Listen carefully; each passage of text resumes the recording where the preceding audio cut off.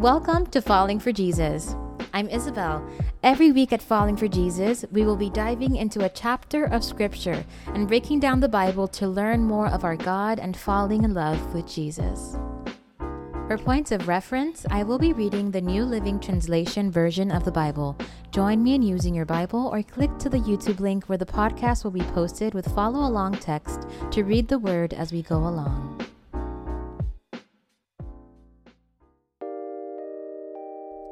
In the name of the Father, and the Son, and the Holy Spirit, amen.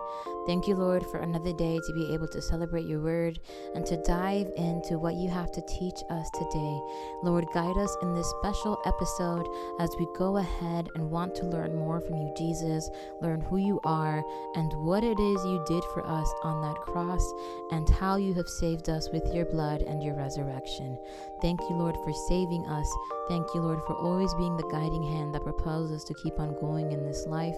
And Lord, I pray, may you keep enlightening us every day, and may you keep renewing the desire to seek you in all that we do and to praise you with everything that we are. And let's pray the prayer Jesus taught us to our Father. Our Father who art in heaven, hallowed be thy name. Thy kingdom come, thy will be done, on earth as it is in heaven. Give us this day our daily bread, and forgive us our trespasses, as we forgive those who trespass against us. And lead us not into temptation, but deliver us from evil. Amen. Welcome everyone to a new episode on Falling for Jesus. This is a very, very special episode. On this day, we are going to be talking about Lent. What is Lent? What is Holy Week? What does Easter mean? What did Jesus do on the cross for us? And who is Jesus? I mean, he's the person the podcast is named after, and we're going to dive in deeply this week on him and his ministry. And it's gonna go like this. Lent is a 40-day season of prayer, fasting, and almsgiving that begins on Ash Wednesday and ends at sundown on Holy Thursday. It's a period of preparation to celebrate the Lord's resurrection at Easter. During Lent, we seek the Lord in prayer by reading sacred scripture, we serve by giving alms, and we practice self-control through fasting. We are called not only to abstain from luxuries during Lent, but to a true inner conversion of heart as we seek to follow Christ's will more faithfully in our lives. We recall the waters of baptism in which we were also baptized into Christ's death, died to sin and evil, and began new life in Christ. Many know the tradition of abstaining from Lent and in the way that on Fridays, we choose to eat fish instead of eating meat on Fridays during Lent, but we are also called to practice self-discipline and fast in other ways throughout the season, to contemplate the meaning and origins of the Lenten fasting tradition in this reflection. In addition, the giving of alms is in one way to share God's gifts, not only through the distribution of money, but through the sharing of our time and our talents. Now, why 40 days? 40 is a significant number in the Bible. In Genesis, the flood which destroyed the earth was brought about by 40 days and nights of rain. The Hebrews spent 40 years in the wilderness before reaching the land promised to them by God. Moses fasted for 40 days before receiving the 10 Commandments on Mount Sinai, and Jesus spent 40 days fasting in the wilderness in preparation for his ministry. It is alluded that Jesus' time in the wilderness is the key event for the duration of our Lenten time. 40 days is a really important number in the Bible because it shows us through 40 days. I remember sitting in Mass and a priest saying once that 40 days signifies change. In 40 days, something always happened and something always changed in the Bible. Now, why is this celebration called Lent? Why is this season called Lent? Lent is an Old English word meaning lengthening. Lent is observed in spring and when the days begin to get longer. Now, you may see at Mass a lot of priests donning on the color purple. Purple is a symbolic color used in some churches throughout Lent for drapes and altar frontals as well. And purple is used for two reasons. Firstly, because it is associated with mourning, and so it anticipates the pain and suffering of the crucifixion. And secondly, because purple is a color associated with royalty and celebrates Christ's resurrection and sovereignty. Now, Lent begins with Ash Wednesday. At Ash Wednesday in Mass, we receive ashes on our foreheads in the form of a cross. So where do these ashes come from? The Church has long used ashes as an outward sign of grief, a mark of humility, mourning, penance, and morality. The Old Testament is filled with stories describing the use of ashes in such a manner. In the book of Job, Job repented before God. Therefore, I disown what I have said and repent in dust and ashes. That's Job 42:6. Then Daniel as well turned to the Lord God to seek help in prayer and petition with fasting, sackcloth, and ashes. That's Daniel chapter 9, verse 3. And then Jonah preached conversion and repentance to the people of Nineveh. When the news reached the king of Nineveh, he rose from his throne, laid aside his robe, covered himself with sackcloth, and sat in the ashes. That's Jonah chapter 3, verse 6. And the Maccabees' army prepared for battle. And it says, that day they fasted and wore sackcloth. They sprinkled ashes on their heads and tore their garments. That is 1 Maccabees chapter 3, verse 47. So ashes were imposed on the early catechumens when they began their preparation time for baptism. Confessed sinners of that era were also marked with ashes as a part of the public penitential process. The significance of the ashes is that death comes to everyone. Number 2, they must repent and turn away from sin. They must change themselves for the better. That God made the first human being by breathing life into dust, and without God, human beings are nothing more than dust and ashes. So when we go to Mass on Ash Wednesday, which many of us have probably attended already, and receive the blessed ashes on our forehead, we are repeating a somber, pious act that Catholics have been undergoing for over 1,500 years. Like all of those before us, we are unhesitatingly embracing this invitation to sanctity and this time to turn away from sin. We are part of that great cloud of witnesses who through all the ages have donned the ashes, publicly acknowledging that we are Christians who have sinned and seek to repent. We acknowledge that we are dust, and to dust we shall return. Now, we have been participating in this Lenten season. Those 40 days have already come up, and this is Holy Week. So it is currently March 31st. I will be producing this episode on Thursday, March 32nd, which is going to be Holy Thursday. So this is the week of Holy Week, and it is one of the most important weeks of the year. Holy Week lets us know that the Lenten season is coming to a close. Holy Week begins on Palm Sunday and ends with Easter Sunday. And during this 1 week, many biblical prophecies were fulfilled. Jesus came to earth to save humanity by dying on the cross on Good Friday and resurrecting on Easter Sunday. By enduring and defeating death sacrificially for us, he swung open the gates of heaven, making a way for our sin to be forgiven and usher us into the presence of God. You can find that in Romans chapter 5, verse 8.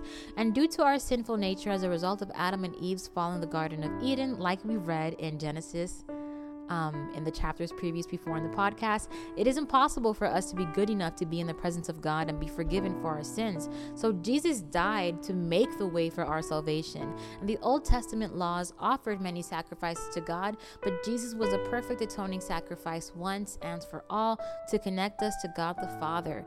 Now let's read Romans chapter 3, verses 21 to 31. And the word says, "But now God has shown us a way to be made right with him, without keeping the requirements of the law as was promised in the writings of Moses and the prophets long ago. We are made right with God by placing our faith in Jesus Christ, and this is true for everyone who believes, no matter who we are. For everyone has sinned. We all fall short of God's glorious standard. Yet God in his grace freely makes us right in his sight. He did this through Christ Jesus when he freed us from the penalty for our sins. For God presented Jesus as the sacrifice for sin. People are made right with God when they believe that Jesus sacrificed his life, shedding his blood. And this sacrifice shows that God was being fair when he held back and did not punish those who sinned in times past, for he was looking ahead and including them in what he would do in the present time. God did this to demonstrate his righteousness, for he himself is fair and just, and he makes sinners right in his sight when they believe in Jesus.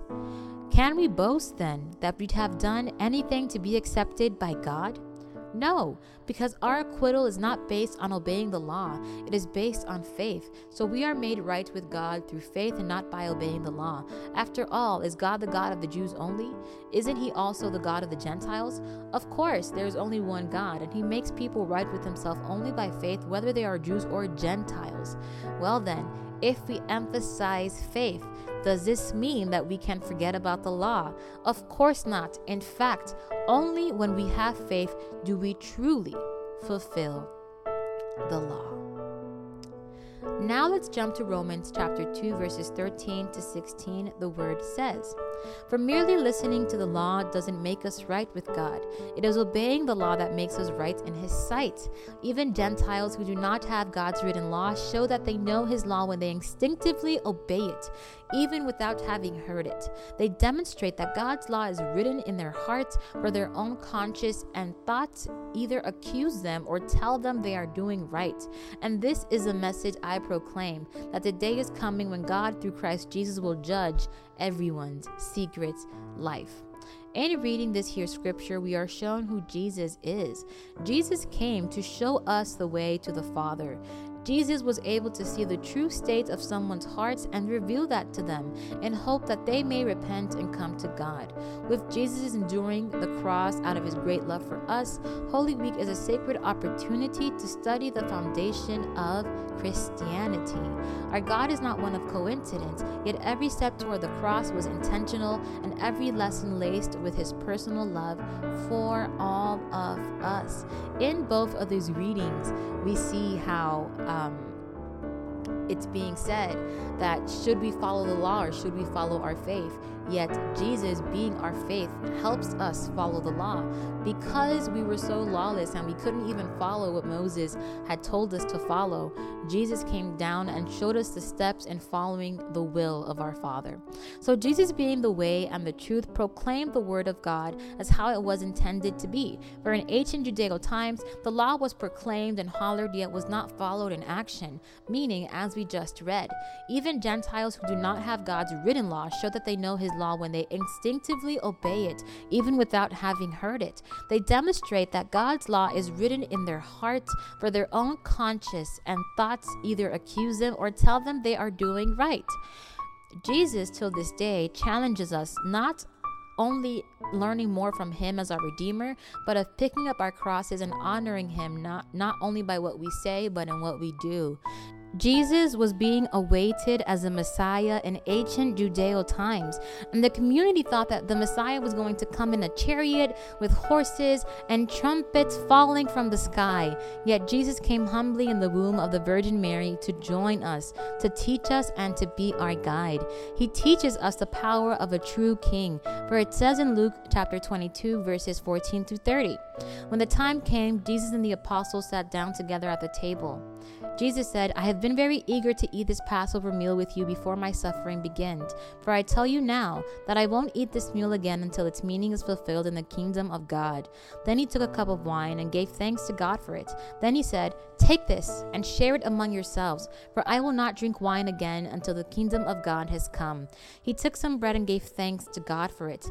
Then he broke it in pieces and gave it to the disciples, saying, "This is my body, which is given for you. Do this in remembrance of me." After supper, he took another cup of wine and said, "This cup is a new covenant between God and his people, an agreement confirmed with my blood, which is poured out as sacrifice for you. But here at this table, still among us as a friend, is a man who will betray me. For it has been determined that the Son of Man must die. But what sorrow awaits the one who betrays him?" The disciples began to ask each other which of them would ever do such a thing. Then they began to argue among themselves about who would be the greatest among them. And Jesus told them, "In this world, the kings and great men lord it over their people, yet they are called friends of the people. But among you it will be different.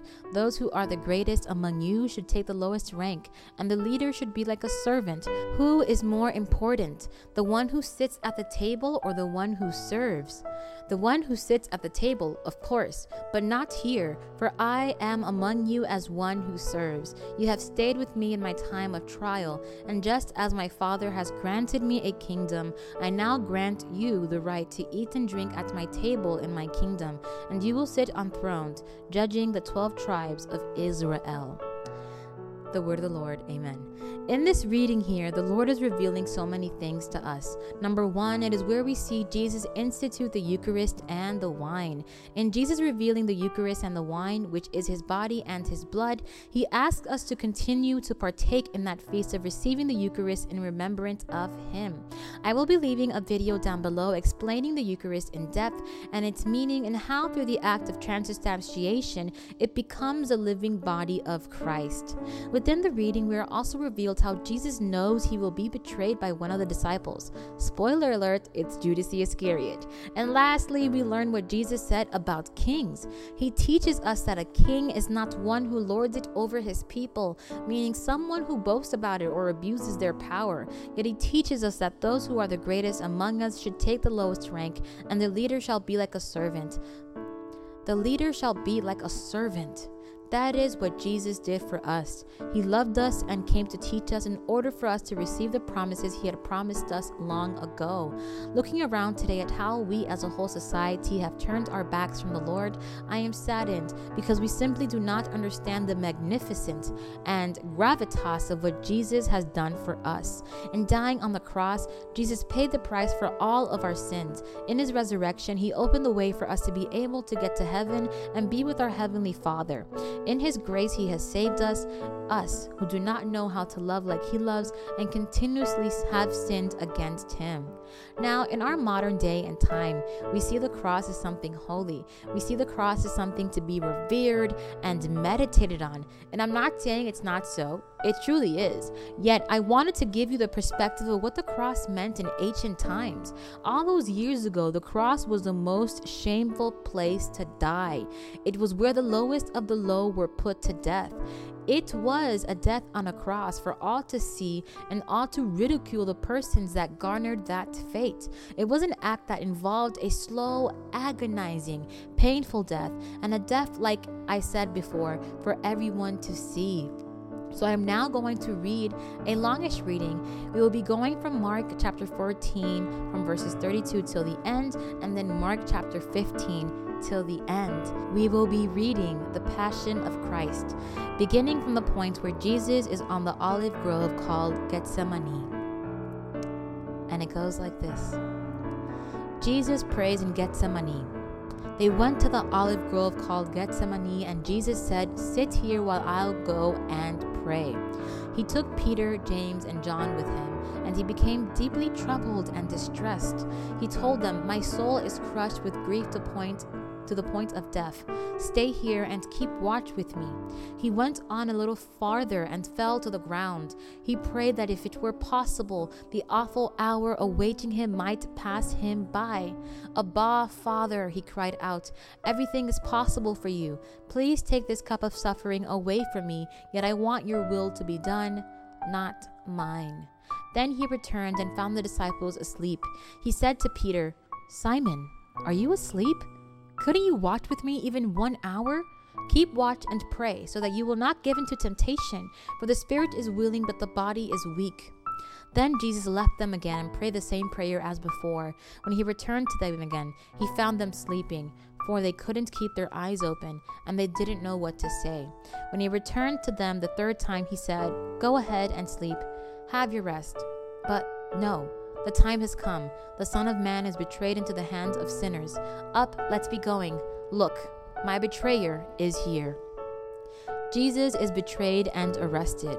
And immediately, even as Jesus said this, Judas, one of the 12 disciples, arrived with a crowd of men armed with swords and clubs. They had been sent by the leading priests, the teachers of religious law, and the elders. The traitor Judas had given them a prearranged signal: "You will know which one to arrest when I greet him with a kiss. Then you can take him away under guard." As soon as they arrived, Judas walked up to Jesus. "Rabbi," he exclaimed, and gave him the kiss. Then the others grabbed Jesus and arrested him. But one of the men with Jesus pulled out his sword and struck the high priest's slave, slashing off his ear. Jesus asked them, "Am I some dangerous revolutionary that you come with swords and clubs to arrest me? Why didn't you arrest me in the temple? I was there among you teaching every day. But these things are happening to fulfill what the scriptures say about me." Then all his disciples deserted him and ran away. One young man following behind was clothed only in a long linen shirt. When the mob tried to grab him, he slipped out of his shirt and ran away naked. Jesus before the council. They took Jesus to the high priest's home where the leading priests, the elders, and the teachers of religious law had gathered. Meanwhile, Peter followed him at a distance and went right into the high priest's courtyard. There he sat with the guards, warming himself by the fire. Inside, the leading priest and the entire high council were trying to find evidence against Jesus so they could put him to death, but they couldn't find any. Many false witnesses spoke against him, but they contradicted each other. Finally, some men stood up and gave this false testimony. "We heard him say, 'I will destroy this temple made with human hands, and in 3 days I will build another, made without human hands.' But even they didn't get their stories straight." Then the high priest stood up before the others and asked Jesus, "Well, aren't you going to answer these charges? What do you have to say for yourself?" But Jesus was silent and made no reply. Then the high priest asked him, "Are you the Messiah, the Son of the Blessed One?" Jesus said, "I am, and you will see the Son of Man seated in the place of power at God's right hand and coming on the clouds of heaven." Then the high priest tore his clothing to show his horror and said, "Why do we need other witnesses? You have all heard his blasphemy. What is your verdict?" "Guilty," they all cried. "He deserves to die." Then some of them began to spit at him, and they blindfolded him and beat him with their fists. "Prophesy to us," they jeered, and the guards slapped him as they took him away. Peter denies Jesus. Meanwhile, Peter was in the courtyard below. One of the servant girls who worked for the high priest came by and noticed Peter warming himself at the fire. She looked at him closely and said, "You were one of those with Jesus of Nazareth." But Peter denied it. "I don't know what you're talking about," he said, and he went out into the entryway. Just then a rooster crowed. When the servant girl saw him standing there, she began telling the others, "This man is definitely one of them." But Peter denied it again. A little later, some of the other bystanders confronted Peter and said, "You must be one of them because you are a Galilean." Peter swore, "A curse on me if I'm lying. I don't know this man you're talking about." And immediately the rooster crowed the second time. Suddenly, Jesus' words flashed through Peter's mind.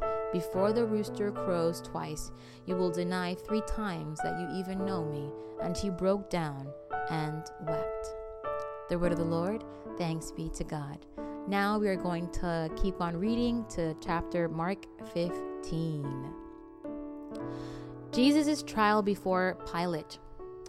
Very early in the morning, the leading priests, the elders, and the teachers of religious law, the entire high council met to discuss their next step. They bound Jesus, led him away, and took him to Pilate, the Roman governor. Pilate asked Jesus, "Are you the king of the Jews?" Jesus replied, "You have said it." Then the leading priests kept accusing him of many crimes, and Pilate asked him, "Aren't you going to answer them? What about all these charges they are bringing against you?" But Jesus said nothing, much to Pilate's surprise. Now it was the governor's custom each year during the Passover celebration to release one prisoner, anyone the people requested. One of the prisoners at the time was Barabbas. a revolutionary who had committed murder in an uprising. The crowd went to Pilate and asked him to release a prisoner as usual. "Would you like me to release to you this king of the Jews?" Pilate asked, for he realized by now that the leading priests had arrested Jesus out of envy. But at this point, the leading priest stirred up the crowd to demand the release of Barabbas instead of Jesus. Pilate asked them, "Then what should I do with this man you call the king of the Jews?" They shouted back, "Crucify him!" "Why?" Pilate demanded. "What crime has he committed?" But the mob roared even louder, "Crucify him!" So to pacify the crowd, Pilate released Barabbas to them. He ordered Jesus flogged with a lead-tipped whip, then turned him over to the Roman soldiers to be crucified. The soldiers mock Jesus. The soldiers took Jesus into the courtyard of the governor's headquarters called the Praetorium and called out the entire regiment. They dressed him in a purple robe and they wove thorn branches into a crown and put it on his head. Then they saluted him and taunted, "Hail, King of the Jews!" And they struck him on the head with a reed stick, spit on him, and dropped to their knees in mock worship. When they were finally tired of mocking him, they took off the purple robe and put his own clothes on him again. Then they led him away to be crucified. The crucifixion. A passerby named Simon, who was from Cyrene, was coming in from the countryside just then, and the soldiers forced him to carry Jesus' cross. Simon was the father of Alexander and Rufus, and they brought Jesus to a place called Golgotha, which means place of the skull. They offered him wine drugged with myrrh, but he refused it. Then the soldiers nailed him to the cross. They divided his clothes and threw dice to decide who would get each piece. It was 9 o'clock in the morning when they crucified him. A sign announced the charge against him. It read, "The King of the Jews." 2 revolutionaries were crucified with him, one on his right and one on his left. The people passing by shouted abuse, shaking their heads in mockery. "Ha! Look at you now," they yelled at him. "You said you were going to destroy the temple and rebuild it in 3 days. Well then, save yourself and come down from the cross." The leading priests and teachers of religious law also mocked Jesus. "He saved others," they scoffed, "but he can't save himself. Let this Messiah, this King of Israel, come down from the cross so we can see it and believe him." Even the men who were crucified with Jesus ridiculed him. The death of Jesus. At noon, darkness fell across the whole land until 3 o'clock. Then at 3 o'clock, Jesus called out with a loud voice, "Eloi, Eloi, lema sabachthani," which means, my God, why have you abandoned me?" Some of the bystanders misunderstood and thought he was calling for the prophet Elijah. One of them ran and filled a sponge with sour wine, holding it up to him on a reed stick so he could drink. "Wait," he said, "let's see whether Elijah comes to take him down." Then Jesus uttered another loud cry and breathed his last. And the curtain in the sanctuary of the temple was torn in two from top to bottom. When the Roman officer who stood facing him saw how he had died, he exclaimed, "This man truly was the Son of God." Some women were there watching from a distance, including Mary Magdalene, Mary the mother of James the younger, and of Joseph, and Salome. They had been followers of Jesus and had cared for him while he was in Galilee. Many other women who had come with him to Jerusalem were also there. The burial of Jesus. This all happened on Friday, the day of preparation, the day before the Sabbath. As evening approached, Joseph of Arimathea took a risk and went to Pilate and asked for Jesus' body. Joseph was an honored member of the High Council, and he was awaiting for the kingdom of God to come. Pilate couldn't believe that Jesus was already dead, so he called for the Roman officer and asked if he had died yet. The officer confirmed that Jesus was dead, so Pilate told Joseph he could have the body. Joseph bought a long sheet of linen cloth, then he took Jesus' body down from the cross, wrapped it in the cloth, and laid it in a tomb that had been carved out of the rock. Then he rolled a stone in front of the entrance.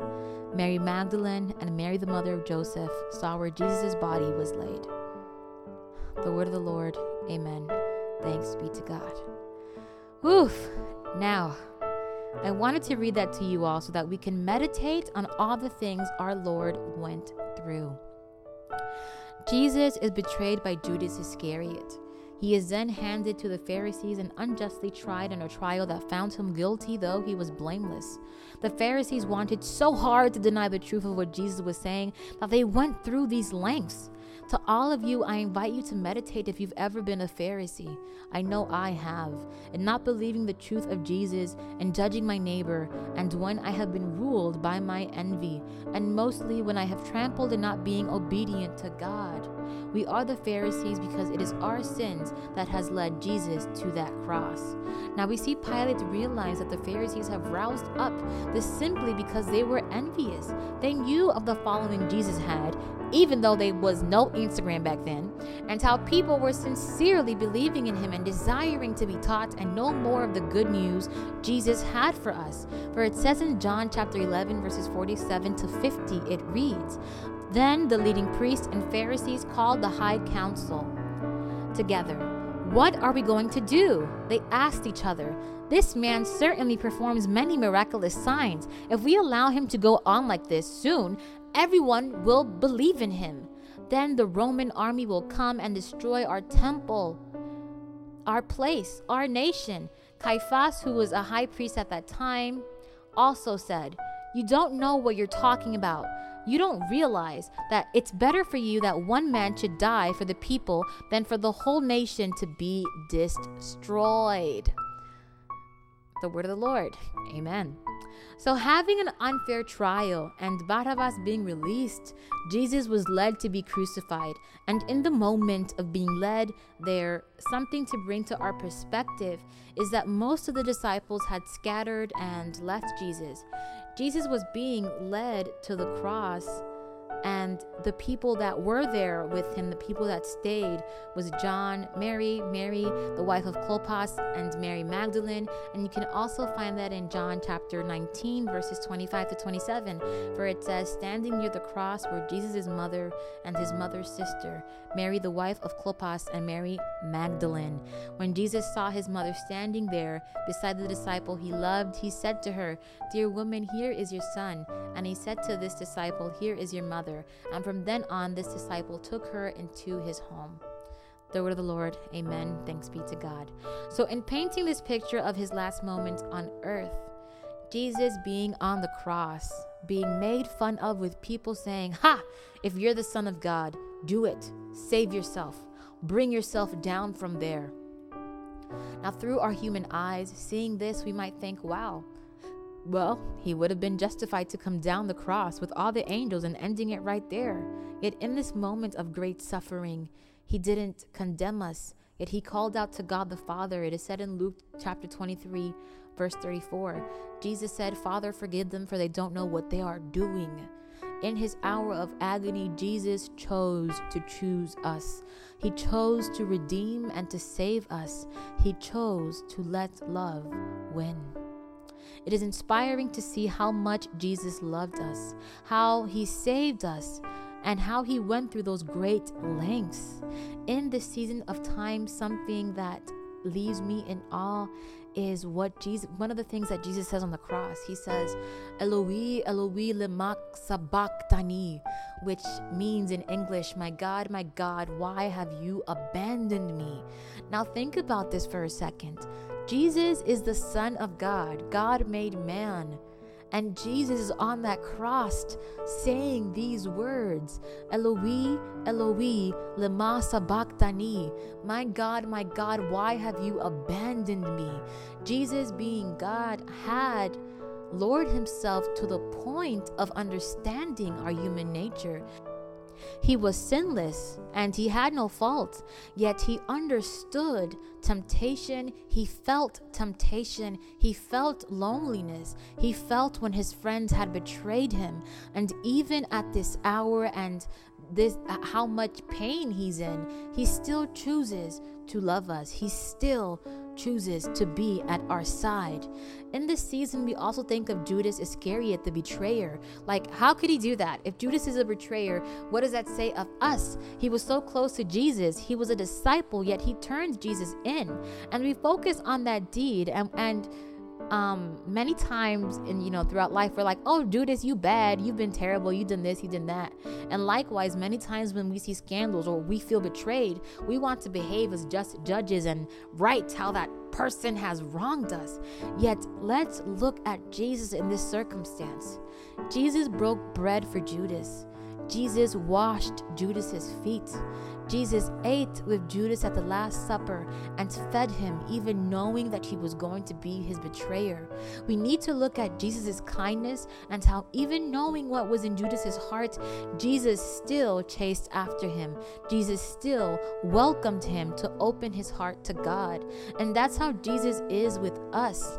Even when we sin and we betrayed him, even when we have been a Judas to Jesus, he renews this opportunity for us to be reconciled with him once more, for us to learn about him and garner a way to understand the love that our Heavenly Father has for us and for his creation. So who is Jesus? After this long episode, if you've not realized, let's read Philippians 2 verses 5 to 11 so that it is revealed to us once more. You must have the same attitude that Christ Jesus had. Though he was God, he did not think of equality with God as something to cling to. Instead, he gave up his divine privileges. He took the humble position of a slave and was born as a human being. When he appeared in human form, he humbled himself in obedience to God and died a criminal's death on a cross. Therefore, God elevated him to the place of highest honor and gave him the name above all other names, that at the name of Jesus every knee should bow, in heaven and on earth and under the earth, and every tongue declare that Jesus Christ is Lord, to the glory of God the Father. The word of the Lord. Amen. Thanks be to God. Jesus is God made man. He is the begotten Son of God who has been with God since the beginning and will be at the end. This podcast was named Falling for Jesus for a reason. I thought of my own testimony, my own walk with Christ, and realized what I wanted. I wanted every day to be a celebration and a day to rejoice and fall in love with Jesus once more. So I pray for you too, brothers and sisters, that may every day be a day to give honor and praise to our Lord Jesus Christ and to fall in love with him. I invite you in this Holy Week to really meditate on the cross and see the love Jesus had for each one of us, even though we weren't worthy. I also invite you to say yes to Jesus in this Holy Week, yes to receiving him as our Lord, our Redeemer, and our Savior, and yes to feeling loved by our Lord Jesus Christ. There's going to be a song at the end of this podcast special. It's a song titled, I'll Just Say Yes. I hope you all enjoy it.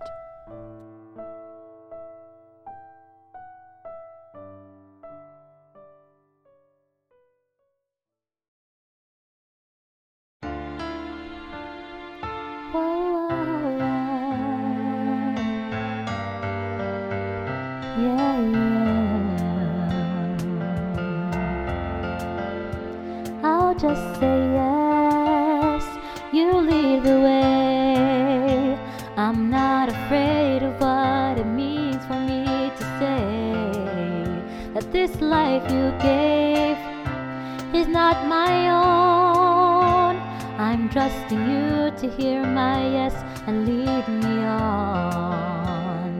Yes, Lord, yes, Lord, my life is yours.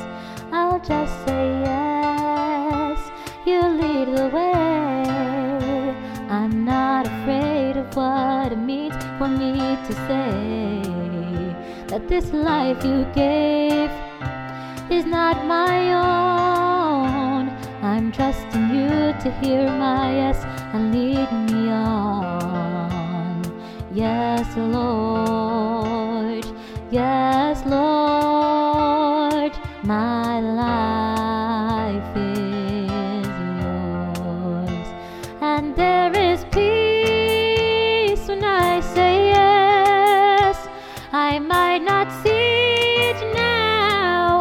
you save the best for all who trust you and obey. There is an answer, no more delay. I'll just say yes, yes, Lord, yes, Lord. My life is yours, and there is peace when I say yes. I might not see it now, but you save the best for all who trust you and obey. There is an answer, no more delay. I'll just say yes, yes, Lord, yes, Lord. My life is yours. Yes, Lord, yes, Lord.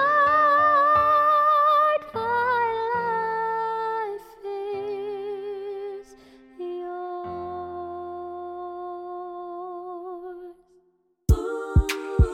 Thank you for joining me this week on Falling for Jesus. Subscribe to the podcast YouTube page and follow us on Instagram to be updated for more.